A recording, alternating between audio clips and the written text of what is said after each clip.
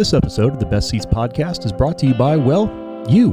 To learn how you can support the show, go to thebestseats.com/Patreon. Once there, you'll learn how you can get early access to shows, ad-free listening, the ability to submit questions, comments, concerns, and more. Once again, that's thebestseats.com/Patreon. But enough of that. On to the show.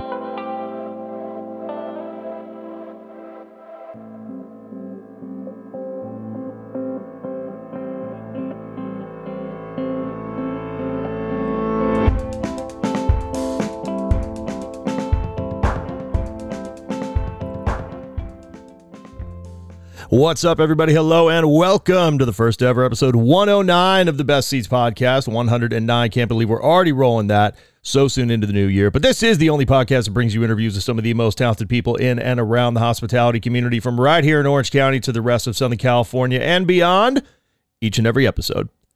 As always, I'm your host, Croft McCarthy, founder and principal of The Best Seats. Thank you to my friend Allie Coyle, who provides the music for the show. You can find more of her work at alliecoylemusic.com.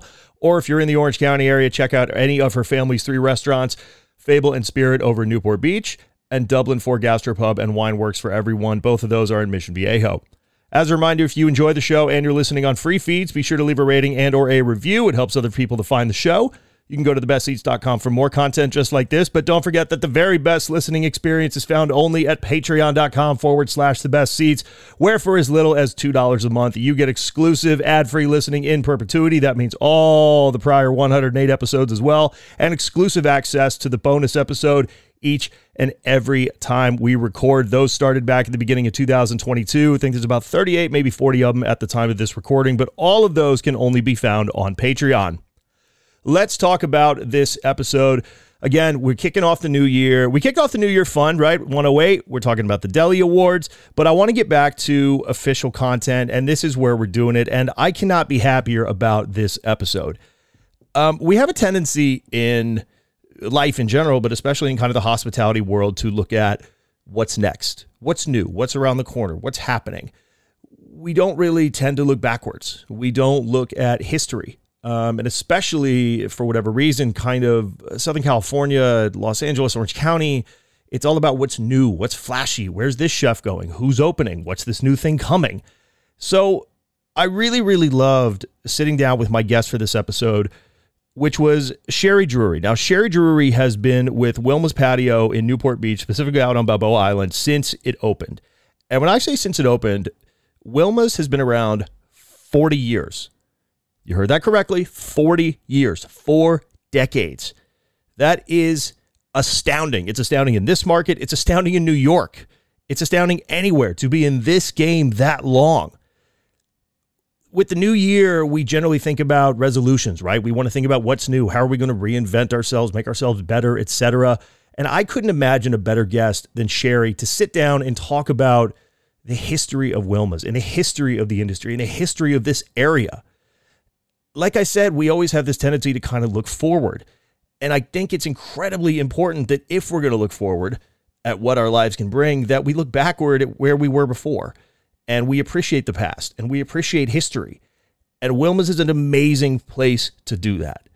Sheri sits down to talk about the history of it, moving around with her parents, how they got into the restaurant game to begin with, the history of Wilma's, the different locations it's been to, the new location, but the building was built in 1914, so a little dumb to use that descriptor, but the current building they're in, we'll call it that, and just the family that the restaurant is, because it is more than a restaurant and employees. It is truly an institution that is run by a family that can only be brought together the way that the hospitality world can do. So I really, really hope that your new year is off to a great start so far, but I really hope that you enjoy episode 109 of the Best Seats podcast featuring Sheri Drewry of Wilma's Patio out on Balboa Island. Enjoy. Sheri, what a treat it is to be here on one of the few not rainy days somehow in January in Orange County. We found a dry day, but middle of service here. I want to talk about the restaurant. I want to talk about the history. I want to talk about a lot of different things. But before we do that, would you mind introducing yourself, explaining where we are and kind of how you came to be here? Oh my. Okay. My name is Sheri Drewry. I am the daughter of Wilma and Marie Stodinger. Wilma is my mom who started this restaurant 40 years ago, and we're on Balboa Island, and we like to call it Mayberry. And we have a spot of sun right now, too, which is glorious. I know, after the I rain. know. I never thought that I would be thanking God for a clear day here in Orange County, but suffice to say, I'm very happy we have one. A lot of the restaurants that I've recorded at recently, and since the show kind of started, are within that traditional Orange County kind of time frame of maybe open 2 years, maybe open 5 years, maybe open 10 in some regards. You guys have been here over 30 years. What, 35 years? 40 years. This year was 40. September 7th. Well, now we're 2023. Yeah, but yeah, we're going on our 31st. I mean, Crazy. that's unheard of. I know. I mean, across, not just here, I mean, anywhere, 40 years. I mean, you barely hear about that in New York, especially nowadays. How did the restaurant come to be? Oh, boy. Kind of a long story, but kind of a short story. 40 years, yeah, I would expect. Yeah, well, my parents got into the restaurant industry at middle of life. They both had regular jobs, and from different reasonings, my dad was in a pretty bad car accident. My mom was in an accident at her work, and they decided... my mom was the real mastermind behind this. My mom was one of those people that just kept forging ahead, and she decided after they both lost their career jobs, they were going to do something radically different. And my aunt and uncle, who lived in Colorado, had an A&W restaurant, the Car Hop, the whole 9 yards. And my mom got familiar with the restaurant industry through them and decided she was going to explore the whole A&W franchise. And their main office was here in California. So she, of course, approached them and learned about the industry. Meanwhile, while she was learning about the industry, she got a real estate license and was flying up to Tahoe and flying clients up there to look at a brand new ski resort that was under development that hadn't been yet developed. And they were selling properties up there. And what she would do was fly from Burbank Airport with people up to Tahoe, to Truckee, and take them to look at where the ski resort was being built. And you could sell them houses and lots and things like that. And then she would take them to lunch and fly home. Well, there was nowhere to eat. So her, with her research of the A&W and with going up there every week, went, they need better places to eat. Why don't we open a restaurant up there? And they ended up building and opening a restaurant in Tahoe City in this little square that was under new construction. It was called Cobblestone Square. They actually built the building we were in, so it didn't have the A&W look at all. It was very Swiss chalet style, and they opened it in 1972 in Tahoe City. Wow. So in 5th grade, we up and sell everything, and we moved to Tahoe City and opened a restaurant. I'm like, what is going on? I'm 10 years old going, okay, this is random. I mean, at least going from Colorado to Tahoe, the scenery's a little familiar, but that's a bit of a life change. It was ridiculous. Yeah. But it was kind of adventurous. It was kind of cool, but it was very scary, to be really honest with you. So we got into the industry that way, and then after about 3.5 years of being up there, my parents, who were ironically from Colorado, went, why did we pick the snow? We hated the snow. That's why we eloped to California, Southern California, and they decided, no, let's get out of this. So they didn't hate the restaurant industry, and they liked being their own bosses. They hated the snow and the cold. So they sold everything. We moved back to Southern California, and then my parents started... Every weekend for a year, we would drive to every beach community, and my parents were doing all this research on what was in the community, housing and all of that, and they settled on a house in Irvine. They came to Balboa Island one day to figure out, they were indecisive on what kind of wallpaper, what kind of carpet, what kind of tile. When you buy a house in Irvine, when it's brand new, you get all those choices. Yeah, I was going to say, nowadays, yeah. So they came to Balboa Island, which is where they came when they first got married to vacation. They hadn't been here in years. And Beautiful. They went to our original location, which was Van's Belgian Waffles, to have lunch. And my dad turns to the guy and says, are you the owner? And he goes, yeah. And he goes, is this place for sale? And the guy goes, it can be.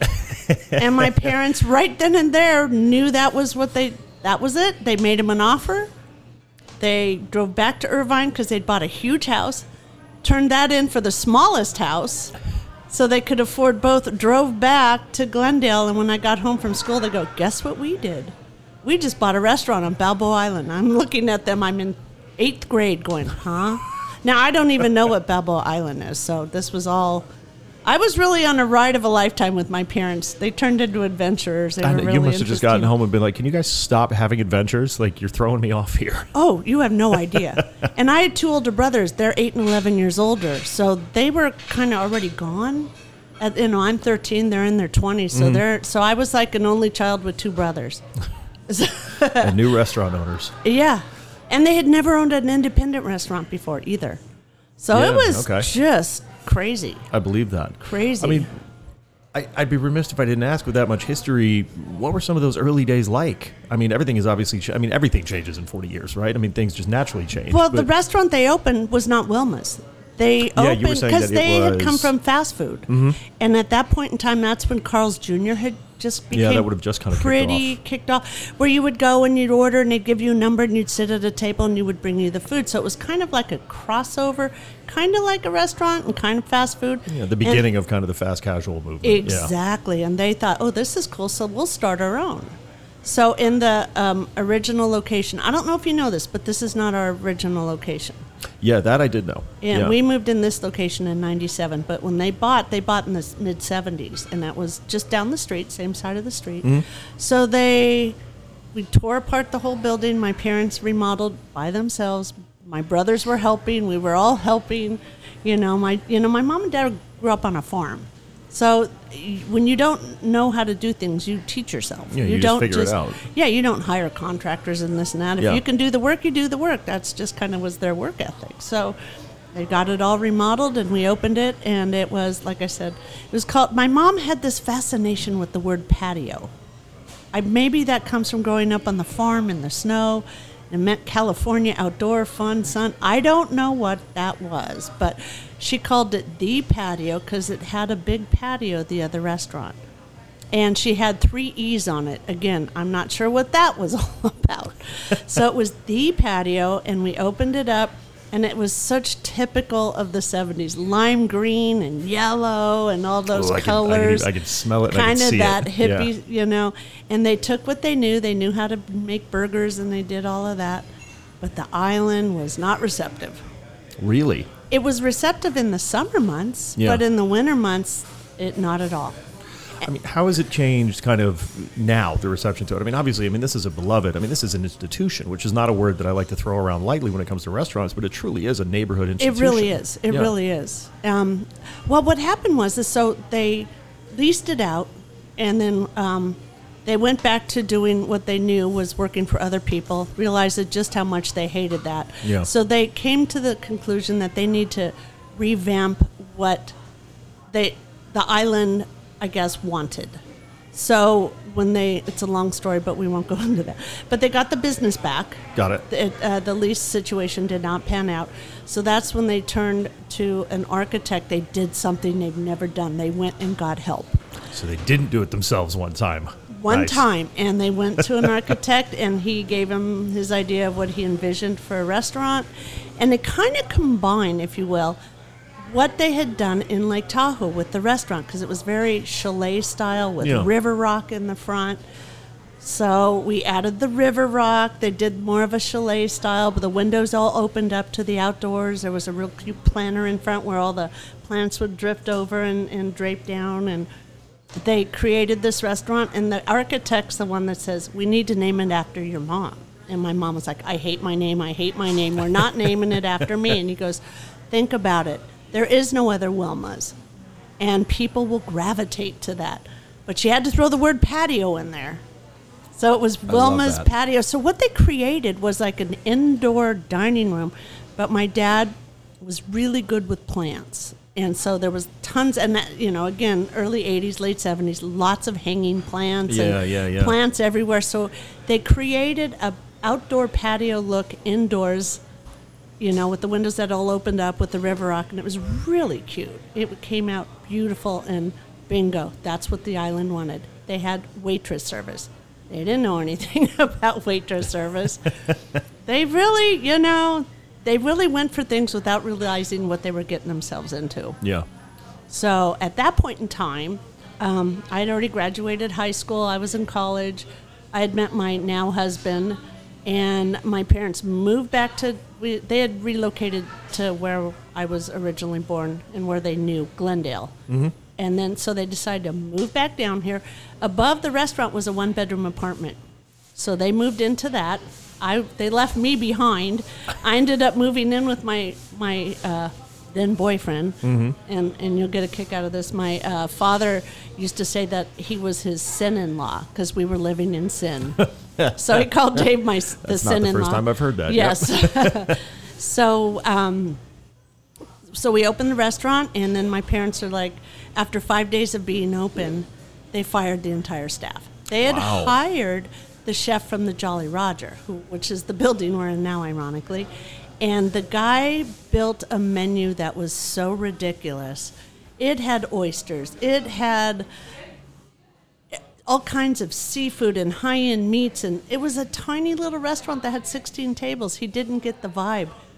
And what they realized is what the guy was doing. He brought in all this stuff and was stealing it out the back door. Oh, God. So they fired the entire crew, shut it down for a few days, called me up and said, "We need your help." Well, I had a job. My boyfriend at the time had a job, so we would come down on weekends and help. They kept one employee, and he's back there today. His name's Benny. Which is incredible, by the way. Well, and the funny part, his name is Hubinal, and my mom couldn't say it, so she says, "You're Benny." And he's been Benny ever since. So he was the dishwasher. That's who she kept. And they rebuilt it, and they built it really tiny. They just went breakfast and lunch. They did a breakfast menu that was one page. And that's how they started. And then as soon as we could, we gave notice at our jobs, came down, found an apartment, down here onto the island. And then we just grew from there. And then in the summers, we started opening for dinner. Yep. So the first probably 6-7 years, we were just breakfast and lunch. We were open until 3. And then we'd open for dinner in the summers. And then we ended up keeping the dinner menu thing going and stayed open later. So our little one-page menu turned into a 10-page menu. Wow. Well, that was my fault. I will tell you, that was my fault. Because I thought the menu was so small and so tight, we would run specials. Yeah. And then every time we'd redo the menu, the specials became part of what was on the menu. They just stick around. So things like, we added a club sandwich. We started a Reuben sandwich. Just little things, French dip. Just the basics, but that's what people wanted. I mean, those are, you're talking like all-time classics. Totally. I mean, they're classics for a reason. Exactly. Yeah. So that's so fast forward, here we are 40 years later, and a lot of the same staff are all, like the one busboy, he's somewhere here, his name's Martine. He is the cousin of the original employee, Benny. Wow. So he brought his cousin, and we did everything wrong. You're not supposed to work with friends or family. Everybody here is friends and family. Let me tell you. Well, I mean, I don't know if it's that wrong, if it's been going it works. 40 years. I mean, this is just, It's been sticking around. I mean, it's so funny. I have such a soft spot in my heart for places like this. And I think, if somebody comes in and they don't immediately have a little bit of love for a spot like this, I mean, there's just no hope. True. I mean, this is, it's full of love. It's full of atmosphere. It's full of stories. I mean, there's a lot of history here. I mean, nostalgia, for whatever reason, seems to be playing such a big part of our lives these days, whether it's remakes of movies or TV shows or, musicians are coming longing back and for releasing something stuff. that no longer is. There's a longing for a familiar. This really gives off a sense of that in a big, big way. Looking at a regular service today, I mean, like what we're kind of recording in, I mean, what is, it's a lot of the same employees and a lot of the same kind of vibes and emotions that have gone into this place. What is the clientele? Is it a lot of the regulars? Do you just have your daily people that need to fix? And you know what's interesting? So many regulars that come. They sit at the same table every day. Every morning when we open, there's a couple different people that come and sit at these front tables outside every single morning. One of them being Maxwell, who owns Maxwell's across the street. He sits in that table right over there every morning. Everybody knows what they want, so they just bring them their coffee and then brings them their order. They don't even order. And then that just kind of has grown over the years. There's a lot of people that come all the time. And it's funny because a lot of the people you see, every couple months or whatever, and then over the years, you chat with them a little more and a little more, and you find out, we live in New York City. We just come out here every couple months, and the first place we come is here, and you're like, what? Wow. So we have regulars that have found this place Cross-country over regulars. time That's great. that come from all over the country, and you don't even know. You really didn't even know that. So That's really awesome. it's really cool. We also get a lot of interesting stories like, oh, my dad just got out of the hospital and we had to come here before we took him home because he had to have a good meal. Things like that. Nice. So, this place means a lot to a lot of people for a lot of different reasons. Yeah, absolutely. And that's what's cool. It's cool to know that we've created this vibe that people really appreciate. And that's what's fun. Well, you can always see the passion in kind of a restaurateur's face, whether it's a chef, whether it's an owner, a beverage director, something like that. If they've been around, a long while, they have regulars, they have that sense of community. 40 years, this place, like I said, is an institution on the island. What does that feel like for you guys to have built something unintentionally so iconic? Well, one of the things that's kind of sad is my dad died in 1995. We opened at 82, so he doesn't even know what all was created, and I wished he could see it because he would be blown away. He really would be shocked, but he's a lot of the reason why we are where we are, because he was the guy that walked around the dining room, would pour coffee, tell jokes, total prankster. People fell in love with him. Believe it or not, my mom was really shy. So she would hightail it, upstairs to their apartment, and which also crossed over as their office. Yeah. She did all the books. She did them by hand. She kept her pulse on the money. But it was my dad who really created the rapport with people, and I learned that from him big time.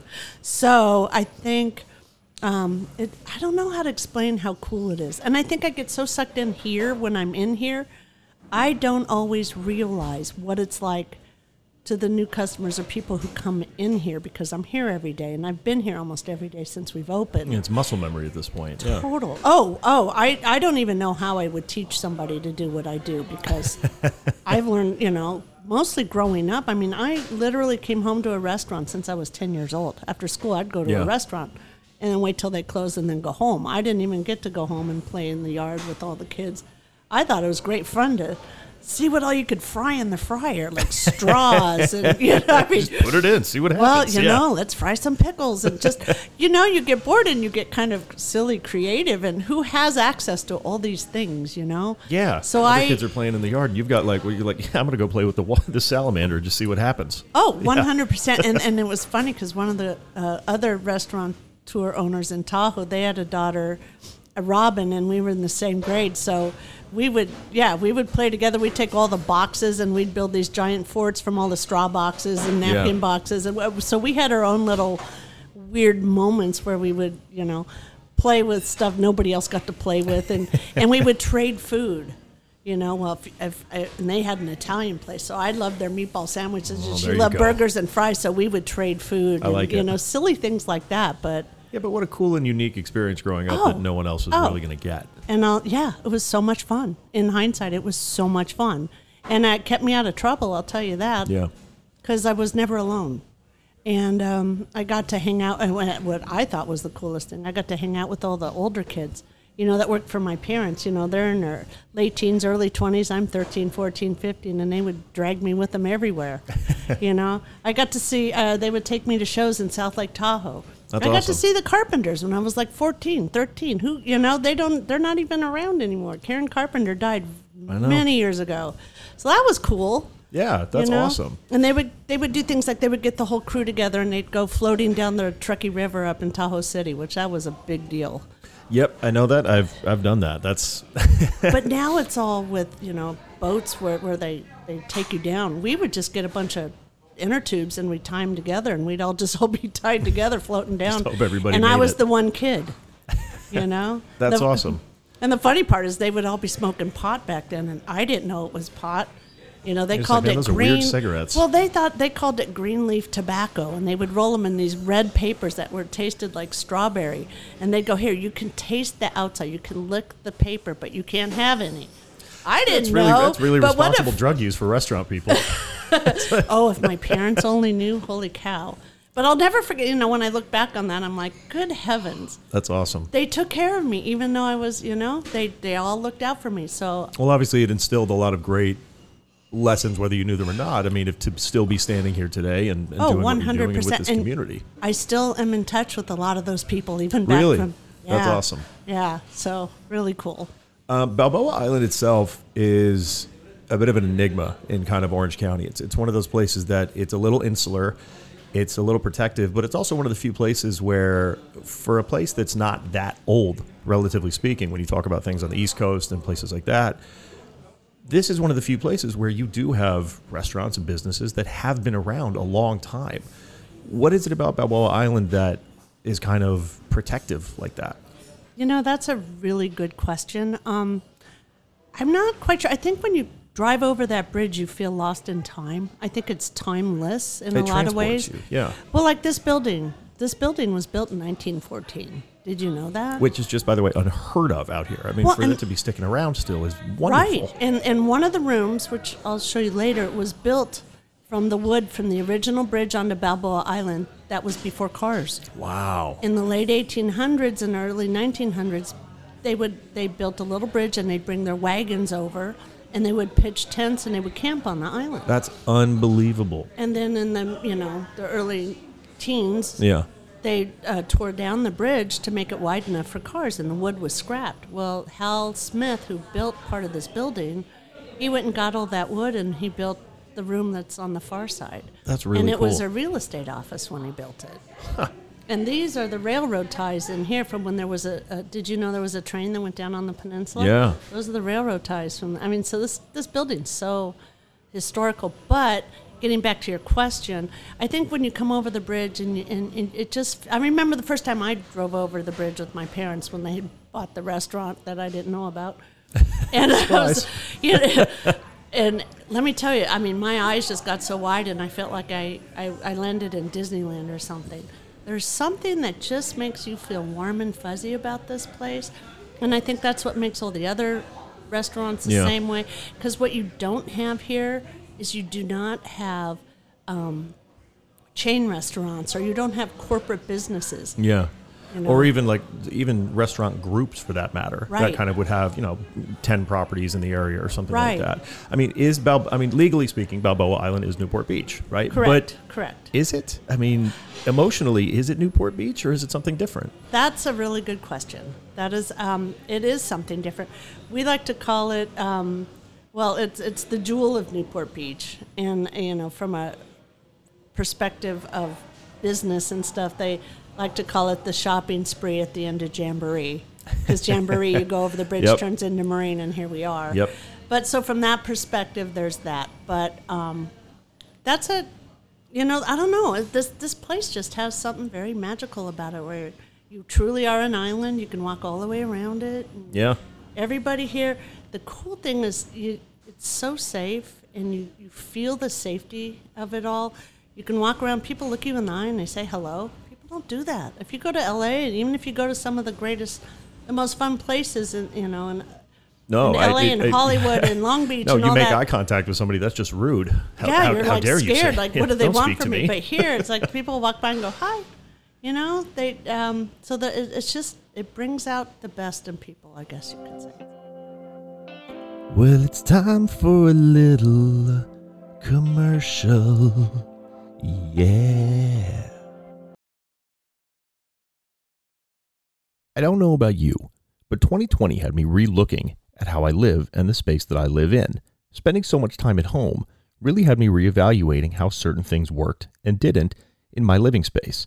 One of the main things, as an avid home cook and an obvious supporter of restaurants, was gardening. Anybody who enjoys food at all will be able to tell you that something you've grown yourself will taste infinitely better than anything you can buy at a store. That's where Ashley Irene of Heirloom Potager comes in. Heirloom Potager designs, installs, and maintains seasonal culinary gardens for chefs and foodies in Orange County. They provide organic gardening methods and bespoke build-outs used to preserve the heirloom varietals that they'll provide for seeds. An approachable and exciting endeavor, no matter if you're a seasoned restaurateur or a stay-at-home chef.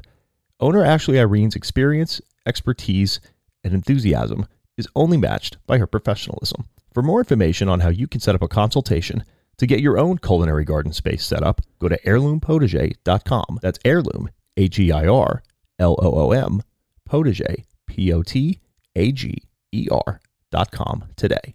Once again, that's Heirloom Potager. If you listen to The Best Seats at all, or read the content, then you know the motto, live well and often. But what does it mean?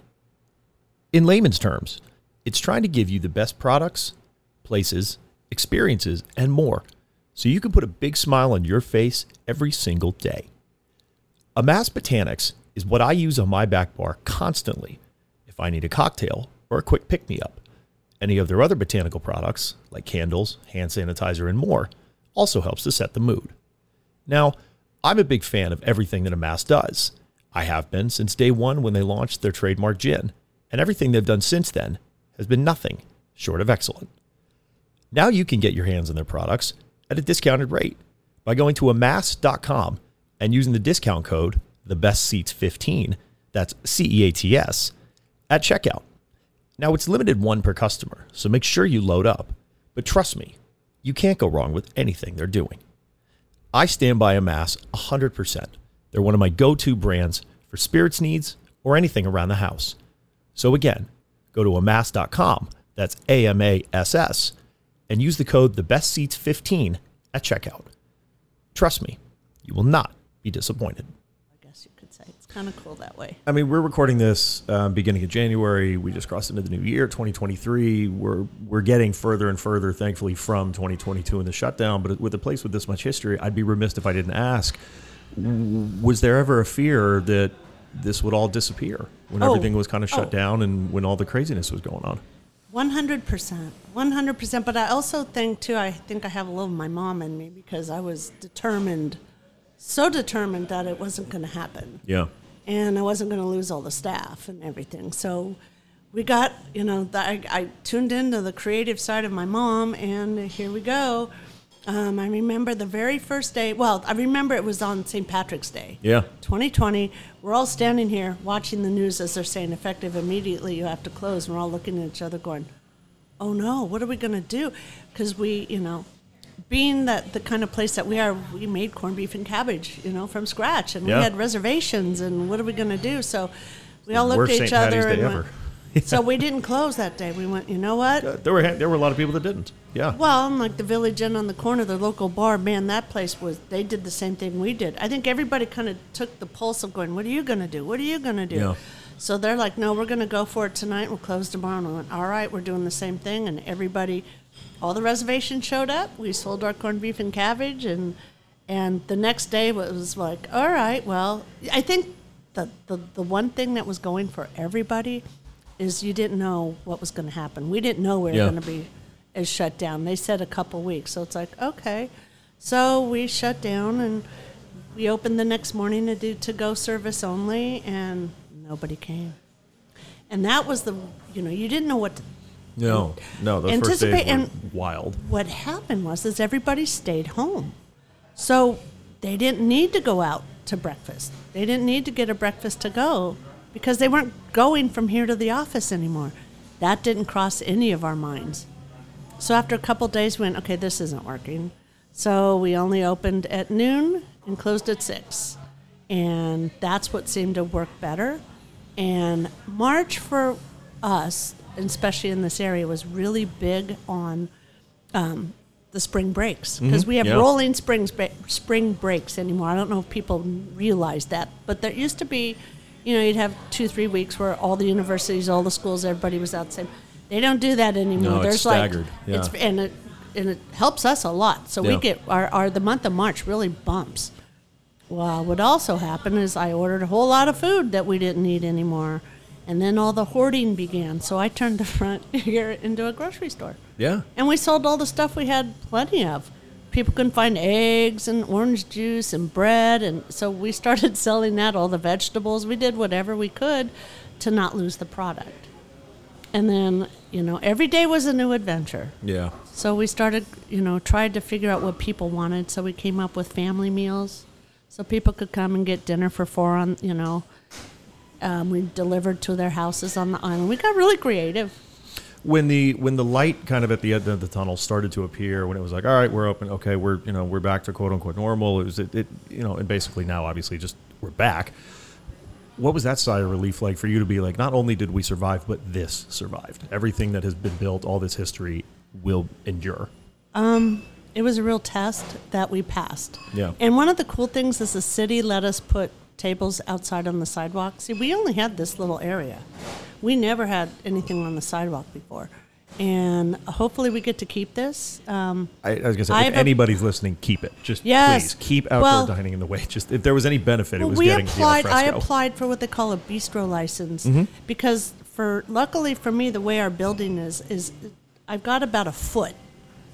And so then the table hangs over about another foot. So we're not engulfing too much. We only have, we had both sides of the street like everybody and went, down to the store next door and across, the front of the store on this side to get enough tables. Yeah. To make it relative when we could only do outdoor dining. And then when we could come back inside, we just kept 4 on the sidewalk and our regular 3 in this front patio. And we didn't add more tables. We took from inside and moved outside because my kitchen is so small, there's no way we could have handled it all. So it makes this a little more spacious inside, which is cool. Nice.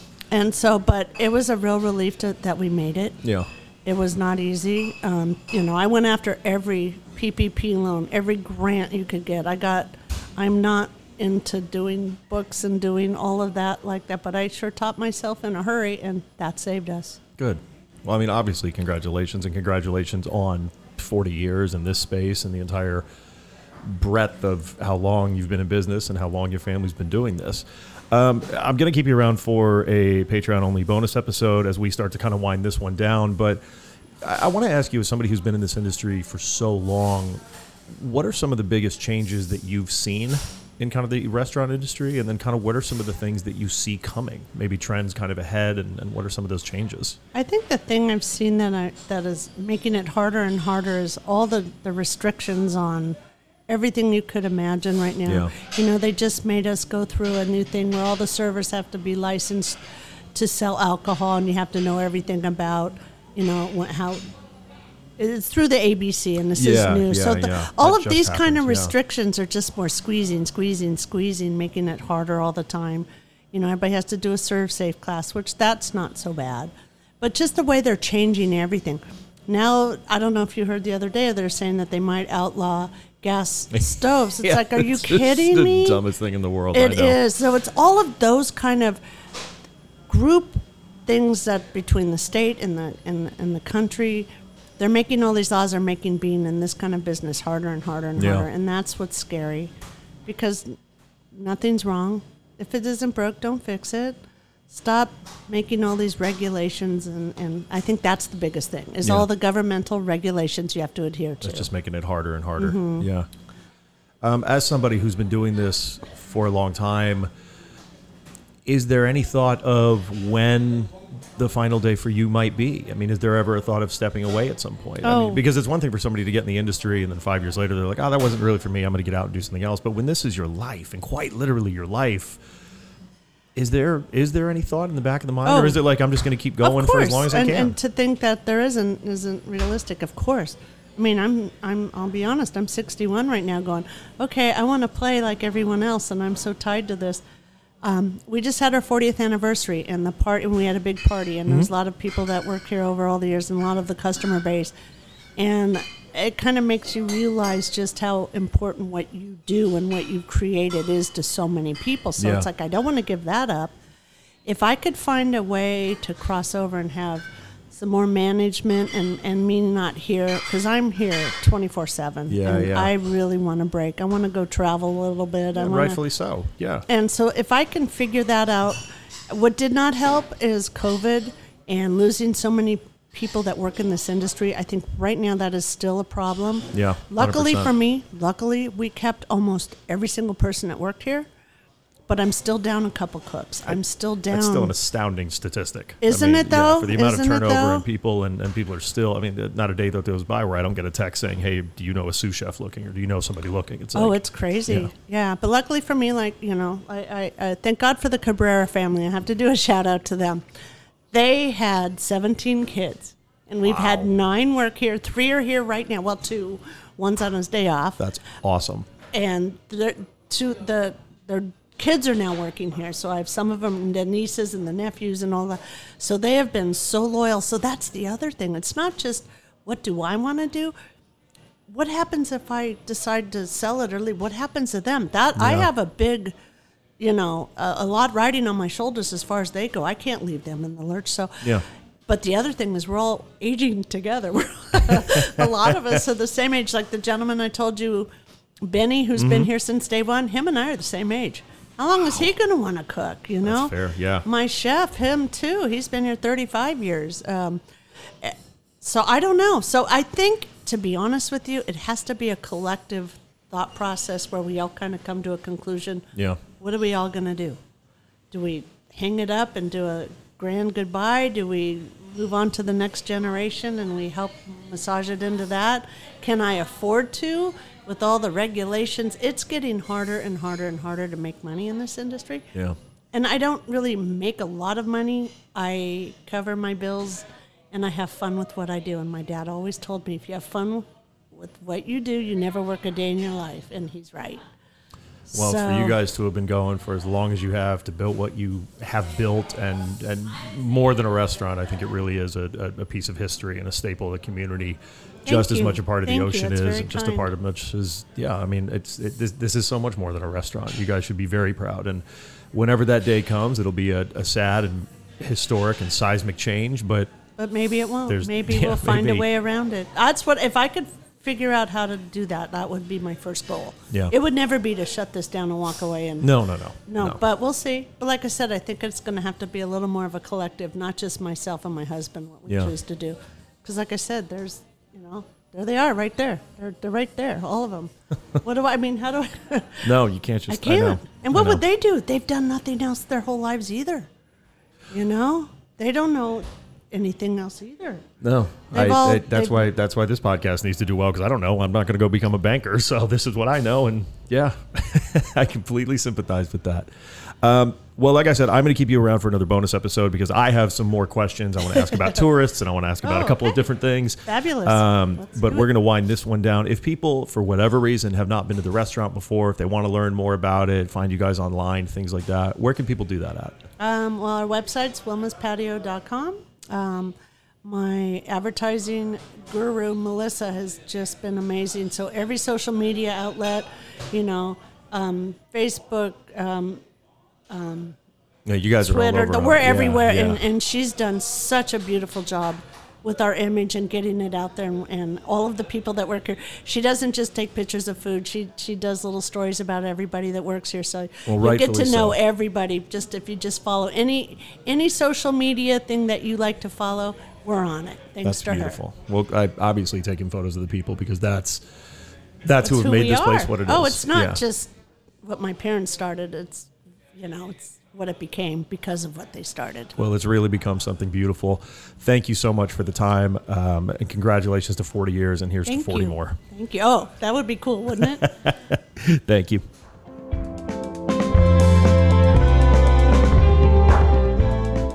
Thank you once again to Sheri for taking the time to sit down. Thank you to the team at Wilma's for setting us up in such a great way. Again, they were in the middle of service, as you probably heard at times in the background of that one, but to be so accommodating, so nice, so gracious with their time.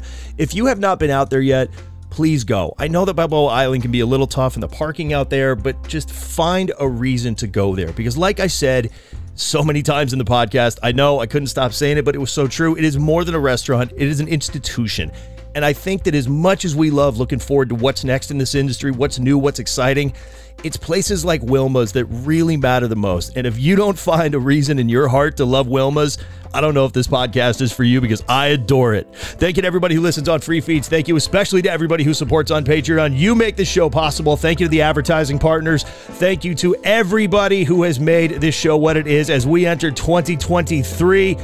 Get out there, enjoy, support restaurants, and I'll see you soon. Take care. The Best Seats podcast is an original production of The Best Seats. It is written, edited, produced, and owned by myself, Crawford McCarthy, founder and principal of The Best Seats. It's based in Orange County, California.